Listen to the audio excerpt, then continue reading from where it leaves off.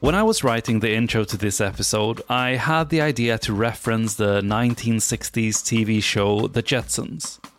I wanted to look at the technology in that TV series and talk about what has become reality and what has not. That idea didn't really pan out, because when I researched that TV show with its flat-screen TVs and tablet computers, drones and holograms, it's almost all here, in the real world. One thing that we don't have yet, aside from the ridiculous notion of quiet flying cars, is the robotic maid. A truly multi-purpose robot that can navigate the complex environments of our messy homes and solve tasks in new ways depending on how I have, for example, haphazardly left my dirty laundry on the floor. That robot also needs to be aware enough of us humans not to harm us while they clean our dishes and cook our food. I like to believe that within a decade, robots will take care of my household chores, transport me wherever and whenever I need to go anywhere, and help me with heavy lifting when I work in my garden. Still, this is only one of several potential scenarios of the future in the coming years. What trends do we see coming in robotics in the near future, and what trends will shape what our robotic future will look like in 2030? We have taken a look at an article by Boston Consulting Group, Robotics Outlook 2030, How Intelligence and Mobility Will Shape the Future.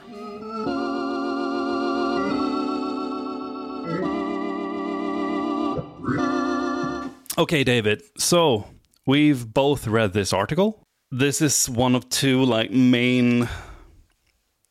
one of the two main tracks when it comes to automation. One is pure process automation that is very digital, using AI to solve different tasks. I come back to DALL-E all the time, but in some sense, art is being collected, I guess, into new images, which is fascinating to me. But then we have the other track, which is more physical, like interacting with robots or having robots do things that we previously couldn't do, or in a more efficient way, or whatever happens. And I think it's, in the age of AI, it's easy to forget the robots, and we don't want to do that. So that's the reason why I think this article is so important. My take on it is, back in the olden times, pre-mass computing power, people's minds would have more naturally gone to those physical robots doing mechanical in the physical world and taking away human labor. Yeah, bright orange industrial robots in a factory. Yeah, or even earlier than that, kind of big mechanized machines that kind of replace the arms and legs of people and donkeys. You know, that's what people would have thought of. And then I think actually then in the last couple of decades, our minds have more gone towards purely digital automation, which is powered by AI, machine learning, a lot of the time. And that is, for example, that's where we're seeing the most growth in terms of robotic process automation that is taking away those white-collar office workers' repetitive jobs of syncing databases and copy and pasting from Excels. And that then drifts us entirely away from the physical. There is no physical manifestation of that automation, which actually makes it far easier to scale, because you don't have the pullback of having to build things in the real world and all the complications that come with that. But I think it is reasonable to divide automation into purely digital and physical automation. But when we imagine these near future generations of physical robots, what makes them truly powerful is that they will have the digital manifested inside of them, isn't it?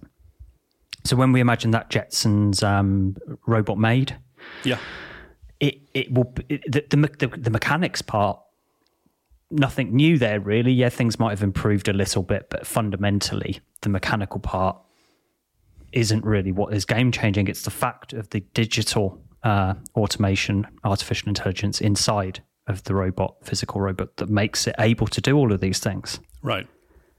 Yeah, I think we're getting to a point now where the digital has become so developed that we actually can start to see real benefit from looking again at all these physical things that we do. I think a good example of something that hasn't been forgotten, that is in that intersections, like physical automation that is enabled by digital, is the ever-present example, at least a couple of years ago, of autonomous vehicles, autonomous cars driving us around. And I think we're seeing some buzz around that now again. It's sort of dipped down in the 2020, and now it's come back to so maybe we'll see stuff there as well. But if we get back to the Boston Consulting Group article, which we'll, of course, link to in the description. So they have a couple, I think 7 different aspects. I think we're going to go through about 4 and just talk about them a little bit. Aspects of automation, things that will happen or things that will enable these changes. And I think that can be interesting for us to just discuss a little bit. So the first thing that they say is that it's going to be less about manufacturing and logistics and more about providing services. And this is something that is close to our hearts, being service designers and all. What are your thoughts about that? Yeah, it reminds of some conversations we've had with some people working in the manufacturing logistics space. That's where robots had the first impact, was in factories. But as equipment becomes more ubiquitous, can be in more places, it opens up the possibilities for us to be more interaction points with robots. So that can mean in your home, when you're walking about town, when you're getting on public transport. So the fact that they will be more ubiquitous, that they will be all present, that just means that it therefore opens up a lot more touch points with robots. And this one is so easy for me to believe as well, because every day my vacuum cleaner goes on a little trip in our house without me doing anything and just cleans the whole house. It's amazing. Can you imagine if someone had said that 10 years ago? They would have come up with all these reasons why that wouldn't be possible. It's too cluttery and it's too difficult and it can't be done. And now that's kind of a trivial thing for a robot to do now. So what is the next thing that is impossible when it comes to like home automation? And you've got to look at why is this happening? Yeah. So but the BCG article say it comes down to, as you said, Jacob, changing consumer preferences and social trends. There's also the third part there, availability, the fact that these things are available. Because if it was too expensive to have the parts to have in your vacuum cleaner at home, it wouldn't be possible. But when you combine the technological availability with consumer preferences and social trends, that then pushes automation out from where its core has been in manufacturing, logistics, and more into wider use in day-to-day services. And the examples they give in this article are, for example, like meal delivery and personal hygiene and exercise. I think personal hygiene is such a game changer for the healthcare space. I mean, you hope so. There is such huge potential there to make a difference to people's lives and enable people to stay independently living, to help people with disabilities or age-related health deterioration. But so I have high hopes for this. But I was reading. There's an organisation who have broken down the individual steps that are required in order to successfully complete a domestic task. Right, so I saw that. So even something as simple as, it's simple like cleaning the table after you've had breakfast. Simple domestic task. Or we could say exactly the same as washing someone's armpits in the shower. Right. On the cert, that is you'd have to say that those two things are for us humans, simple domestic or personal hygiene tasks. Right. But when you think about what you're actually doing when you're wiping down a table after breakfast, you have to see what's on the table and visually recognize what shouldn't be on the table: breadcrumbs, coffee stain, orange juice. You have to identify which of those things are able to be absorbed or have to be brushed off. Yeah. And then you have to have you have to select the right rag or dishcloth to do the wiping. And then you actually have to do the mechanized wipe. And then you have to recognize when the job's done. But I think also an organization actually taking the trouble to do that, they actually see the need for a complete breakdown of household tasks. I think that's an indication that we're actually getting somewhere. I also think that these initiatives are going to be essential so that different companies don't start doing their own version of how tasks should be defined. Just having that. So I think that's one thing that needs to sort of happen for this servicification to really take hold, is standards being adopted globally, so that we don't get a confusing mess of different ways to look at tasks, because that's going to be. So just to give them the credit, it's a team of researchers from Stanford University. They've got a great acronym here. It's almost like they did it on purpose. The acronym is Behavior, which stands for Benchmark for Everyday Household Activities in Virtual, Interactive, and Ecological Environments, aka Behavior. It's just a good, I mean, I like that acronym, actually. I'm not normally very keen on the American policy acronym thing, but this kind of makes sense. But I think just the example of a shower, recognizing that there is a bar of soap on the floor and that you don't want to crush that and make a mess as a robot while cleaning it, that's difficult, but it's fascinating. So in this future where robots do everything from helping people get dressed to helping them in the shower or cleaning their table after breakfast, making them breakfast even, a challenge has emerged, which is what does success look like? And so this team of researchers from Stanford have released this behavior, and it's a catalogue of physical and intellectual details of 100 everyday household tasks, from washing dishes to cleaning floors. And it describes what those success criteria are. Imagine just cleaning a countertop. The robot not only has to perceive and understand what a countertop is, where to find it, that it needs cleaning, and the counter's physical dimensions, but also what tools and products are best used to clean it and how to coordinate its motions to get clean. The robot then has to determine the best course of action, step by step, needed to clean the counter. And it even requires a complex understanding of things humans think nothing of, such as what tools or materials are soakable and how to detect and declare a countertop clean. I think that's a wonderful initiative. What service that can be automated would you be excited for today? As in, if it's technologically possible today? If just anything that you would like to have a service that to be automated and cheap, accessible.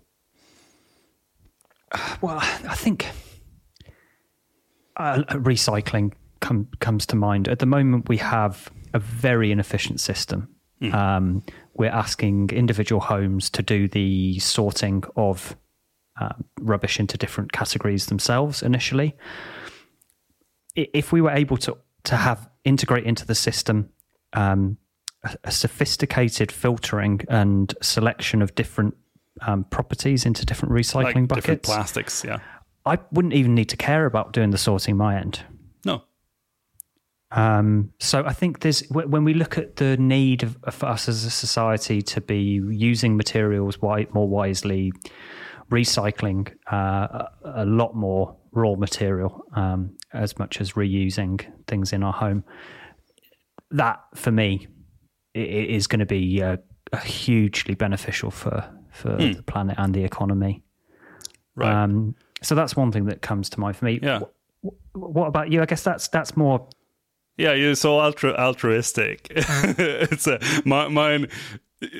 Big surprise. I'm gonna just look at my own life, and the thing that just pops out in my mind, the next thing that I would like taken care of is, now that I don't have to cut my own grass, which I do, but it's not a big lawn, so that's fine, and I don't have to clean my own floors anymore.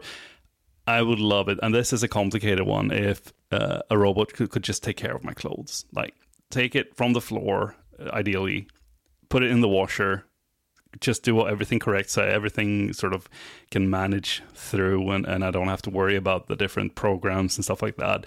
That'd be nice. Dry it and fold it and put it away. I would cry from relief of not having to do that. I love the image of you that you still want to be able to throw it on the floor and for it to pick it up from the floor. Yeah. You don't want it to come and undress you as well, Jacob, and maybe get you dressed? No, I think I can manage that. But I joking aside, when I'm 105, I think I'm going to be happy to have a robot undress me so that I can stay independent longer.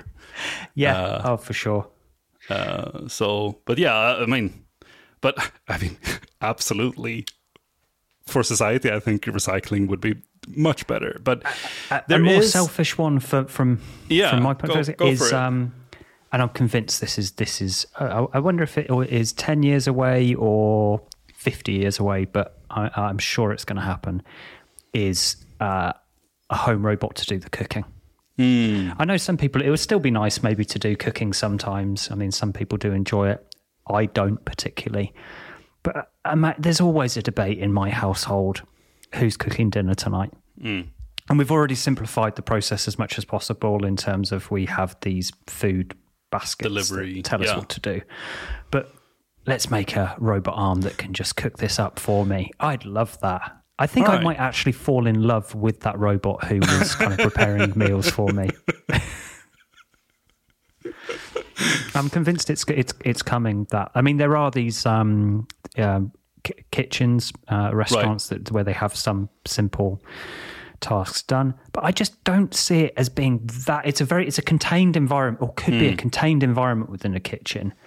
So it's controllable. You could just have the raw ingredients placed in the right spot, and I mean, you wouldn't even need a kitchen. You would just need a box full of stuff that you put ingredients into, and you don't have to see it. You don't have to have a kitchen at that point. You wouldn't need a kitchen. Yeah. I mean, that would be you could imagine that in the future, that box is called a kitchen, and then there are no longer kitchens in people's homes, but the legacy of, and people will say, people used to have to cook their own meals. Yeah.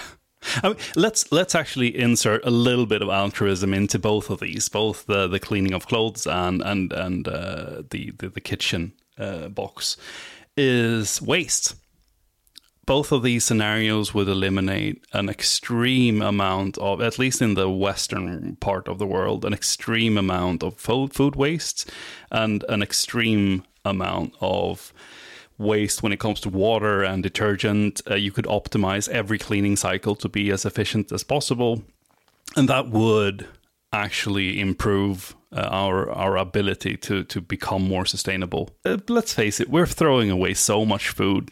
If we just insert ingredients and they give us a dietary, and by they, the robots, they give us a dietarily positive thing for us to eat, and then we put in the waste, and it actually takes that and makes new food from what can be salvaged, and I guess does what it considers to be best for the rest of it. But I want to move on with the article a little bit now. So Boston Consulting Group, they also talk about the manufacturing space, and I don't want to dive deep into this, but the trends that they are looking at is that there's going to be less availability of low-skilled workers. If you look at China, they are upskilling, they are becoming engineers, they are...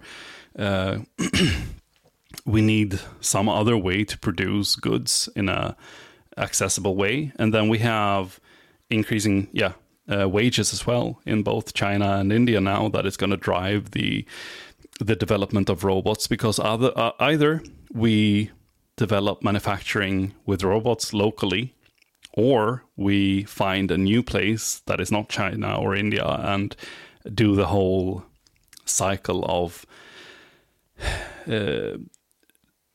creating a manufacturing chain there, which is wasteful at best.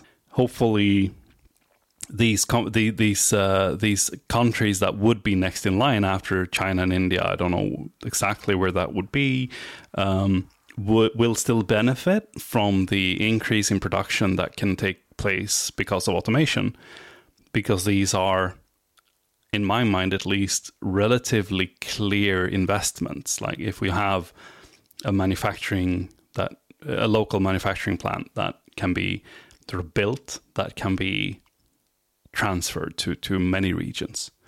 And I mean, the article also talks about the demand for personalized goods. And we've had just-in-time delivery. Maybe that can change through automation to be just-in-time production. That is my hope. I'm really excited about that. Like, just have big, dark machine halls with robots that create stuff with as little waste as possible and just spits out what we need. It's something, so that's something that they're talking about. I mean, you look, there's so much everywhere about the labour shortage at the moment across so many industries, and that's not going to go away.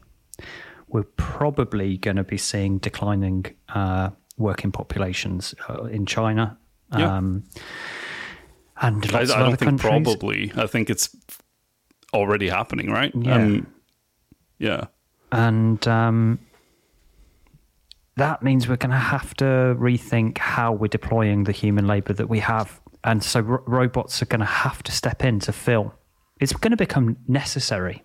Yeah. And what's that? Necessity is the mother of all invention. And because this is needed, I can't see it not happening. Well, it either happens in order to maintain the production that we have had, or we're going to have to accept that we're not going to have a lot of the things that we've got used to having. So I certainly see that as necessary. And then you mentioned the personalization. It's that you can have in a production process many more variables, so that you can. The food and beverage is a good example, that you'd have personalized drinks that have the combinations of sugars and fruit according to your taste and your for your health, and it will be no extra right now to do that nuanced personalization so that everyone can have their own type of Coca-Cola. Just impossible. But in a highly roboticized production process, that isn't, which then links into a kind of logistics chain that enables it to get to you. That is not a problem. So again, that is certainly personalized. I can really see that.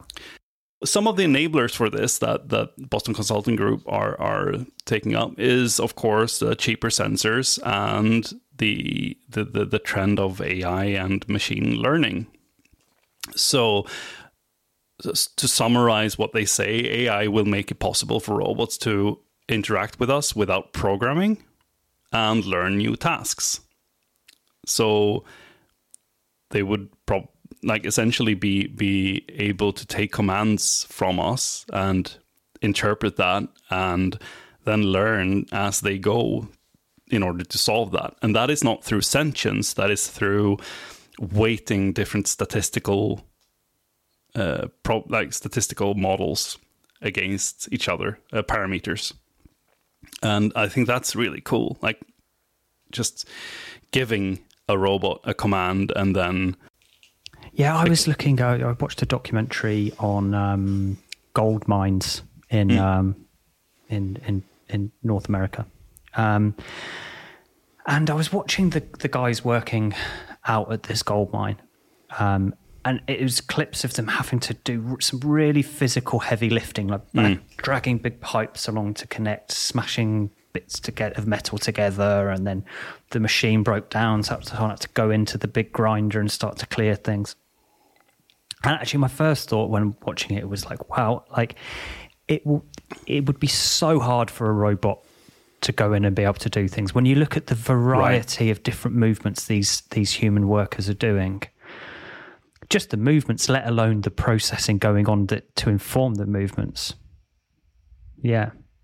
But if we can have these, as this article BCG talk about, these robots with the ability to learn, they will be able to watch a human, and over time, maybe very quickly, learn these processes, and then you invest that time in them learning, and then they will be able to take over, and then they will actually probably even improve the processes because they'll have a different way of thinking about it, and they'll be doing it in ways that humans would never have even thought of. Right.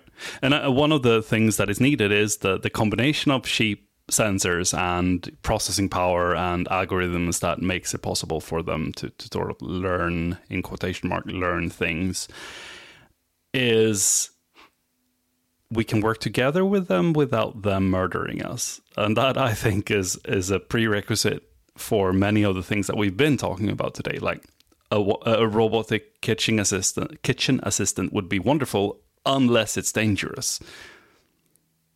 So yeah, I just had an image flash in my head then of how I'd feel about being in close proximity to a robot that had the capability of killing me.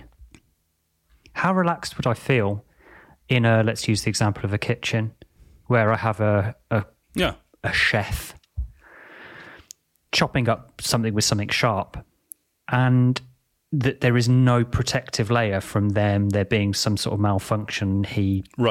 The robot sees me as a piece of meat and starts carving me up.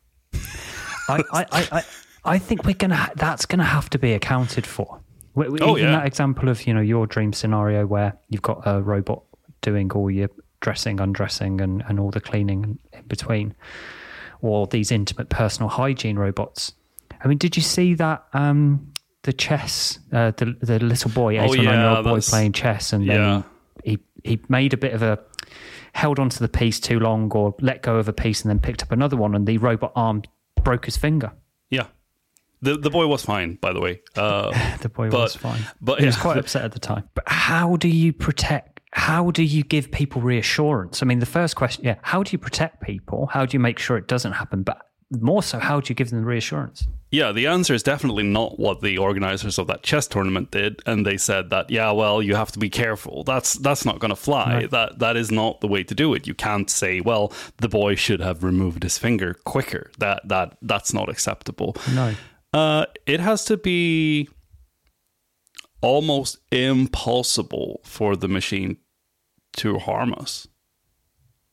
And I think that's doable. I think, as we come back to it, it's about sensing us, and then we spoke to Matthias a while ago, and he was talking about we also have to adapt the machines to the environment that they're in. So in a household kitchen, we don't want the machine to be as strong and fast as is possible through actuators. No. We want to dial that down and make sure that we can create value that isn't based on strength and speed. Yeah. So I think that's one thing, and that's something that I've been thinking about a lot, is that we actually that's a parameter when designing and constructing these machines, that like what is appropriate for the situation. I think if we just have that filter on, that's a step on the way. But this part of the conversation was prompted by talking about the robot capabilities to learn, and when they have capabilities to learn, they need growth opportunities in terms of competence. So it's true. it goes against then. If you have a very clear, specific use, then you can define the requirements. But if you're actually wanting something to be able to learn and grow its competence, that's then when you maybe are having to build in greater capabilities than the specific task it's starting with. And that's then where it starts to become a little bit dangerous. Dangerous. Or potentially. But maybe it will solve itself by incrementalism, and we start with vacuum cleaners that aren't very heavy, and they do their specific task, and then we add something on top of that, maybe mopping the floor. I think I've seen that, and we get capabilities. But yeah, you're definitely not. Yeah, that is an interesting aspect. Like growth potential and safety is definitely. Maybe not at odds with each other, but potentially. I love this article. And I think this first part of the article is really interesting because it sort of gives us the outline of a potential future that can be. But they also go into and talk a little bit about 3 potential ways that robotics will develop depending on where we sort of end up, or what depending on the factors basically of demand and technological readiness, and I think that's interesting. The scenarios come down to whether 2 axis. It's demand. What is the pull from the market? What do people and industry want, demand? And then also technological readiness. Right.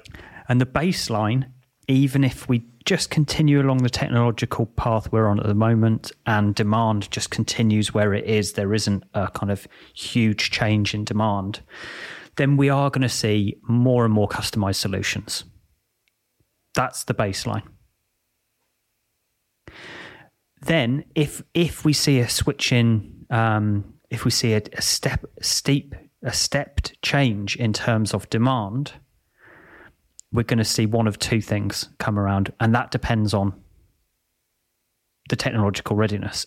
It could be that we have robots as a standard automation device if the technological readiness isn't so good. Or if we have an increase in demand and increased technological readiness, we then end up with Google World. That's how I understand that Exhibit 2. And I think it's a good image, if a bit difficult to internalize. Yeah, it took me a while to. I'm not sure even if I've got it right. No, but I think you are. I think we have basically 2 scenarios when it comes to demand. Either we see a linear demand, just basically we continue creating more and better vacuum cleaners, and it becomes more of a standard thing to see by 2030. We are comfortable with the development as it is, and we just see that continuing. We get more of that. And then if we invest heavily or not so heavily, we get also different scenarios. If the demand is high, if people really want robots to take over tasks in our daily lives as we do, Jacob and David, we can either have expensive robots that are configured and for each individual use case. I think that's the key there. It really, if the major players think Google, Apple, Amazon, if they don't see the value of creating mass market robots, it's going to be very expensive, but it might still be very powerful. Yeah, and the examples they give for those standard automation devices are in-house delivery robots, autonomous picking robots, e-vehicle charging robots. So very specific killer use cases where the robot is just doing that specific task, but there's a great business case for it and there's scalability. And if technology makes a little bit of a leap, which it is looking like it's doing to me, we get the what they call the Google world, where essentially we have all-purpose robots taking care of any imaginable task by learning how to do it. Yeah, and I think it's a good scale. I think the image is a little bit difficult. It's taken us up until now recording to interpret the image, but I think the whole article is really worth reading to get a sense of where we're going with automation and how we are going to move in the next 30 years. And I really get the sense, and this is I've been talking about this a lot to both you and everyone else that listens, is that I feel like the last 20 years, if we look back, there has been a major shift in how we live our lives due to smartphones and social media and stuff like that. I think the next 5 years are going to be comparable to the last 20. I think it's going to be a completely different world very, very soon. Any final thoughts on the BCG article? Just something we spoke about before. Yeah, this is a future. It's the classic management consultants looking towards the future, right? And I read an article at the weekend, which I shared with you, Jacob, which was about why are humans so bad at seeing the future. And this prompted me thinking, BCG are making predictions of 2030. And this article on Wired, which we'll share as well, is called "Why Are Humans So Bad at Seeing the Future?" And says people tend to make predictions whilst looking through their own narrow lens. The real vision lies in seeing connections. And this article goes back to a 500-page predictions made in 1980 about what life would be like in 50 years' time, i.e. now. And the article says, if you squint your eyes, you can just about see some of the things that were predicted, but you kind of have to do the interpretation to do it. But a lot of the predictions were just way off, were completely wrong. And this is something that's been repeated over and over again. I actually listened to Nesta. Famously, back in 2020 was an awful year for predictions. Right. But at the end of 2019, all these excited what we can expect in 2020, and no one predicted the pandemic and therefore then the changes that came with that. And so we are very bad at making these predictions. The suggestion from this article on Wired is that actually, if the best type of, first of all, accept that we can't make accurate predictions, right? But the best way to do it is it's when you combine megatrends. So if you can see that there's this megatrend here, and there's this megatrend here, and they're separate, but what happens when you combine them? Right. That's a good way of making predictions. But that really the lesson is the examples they give of two enormous forces and combine them is software as a service and protest movements, or pandemics and entertainment. Right. So pull these two things together and what you get. So, reflection. Let's accept even the wonderful minds at BCG. They are human. They will be struggling to be accurate. But I guess what they're doing is combining these mega trends around customization, looking at increased artificial intelligence, computing power. Cheapness and sensors. And sensors. And then trying to say, right, what do these different potential scenarios look like? The other thing is we often see that by 2030, I think more will happen than we anticipate, but it will be in leaders as well. Right. So the speed of development will increase, but that doesn't necessarily mean that the laggards will be keeping up as well. So this could be true for... Yeah, but I have a sense that we're going to see a lot of stuff coming out to the mass market. That's me just hoping and feeling like that's going to be the case. And I hope I'm going to be right. Well, I think you were right with the incremental. So look already how common it is now in Sweden, certainly, to have robot mowers and robot vacuum machines. Yeah. no one was really on the thinking they'd have those 10 years ago. And as you said, if the robot mowing machine can actually, the next step, it starts clipping the hedges. The vacuum cleaners, the next thing, it starts mopping the floors or picking up socks from the floor. That will be how we incrementally get there. And so, and then all it takes is the big flip that suddenly the vacuum cleaner's peeling my potatoes for me, and it steps into a whole new arena and can incrementally take off from there as well. I'm going to leave off with I'm not sure that it's Bill Gates, and it's definitely not a quote, but it's. I think it was Bill Gates that said humans are notoriously bad at predicting the next 2 years because of overestimating how much change there will be. But the same thing goes for 10 years, where we're awful at predicting it because we underestimate how much change there's going to be. And I guess 2030 now is not in between. It's closer to 10 years. So if that is true, then what's in this article is nothing compared to what we will actually see. But we will see. There is it's 8 years until we get the numbers. Well, let's listen back in 8 years' time, Jacob. Awesome. When we're on season 15 of Designing the Robot Revolution, we can listen back to this and see how right were we. Awesome stuff. Thank you for listening to Designing the Robot Revolution. This is me, Jacob Magnol. And this is me, David Griffith-Jones.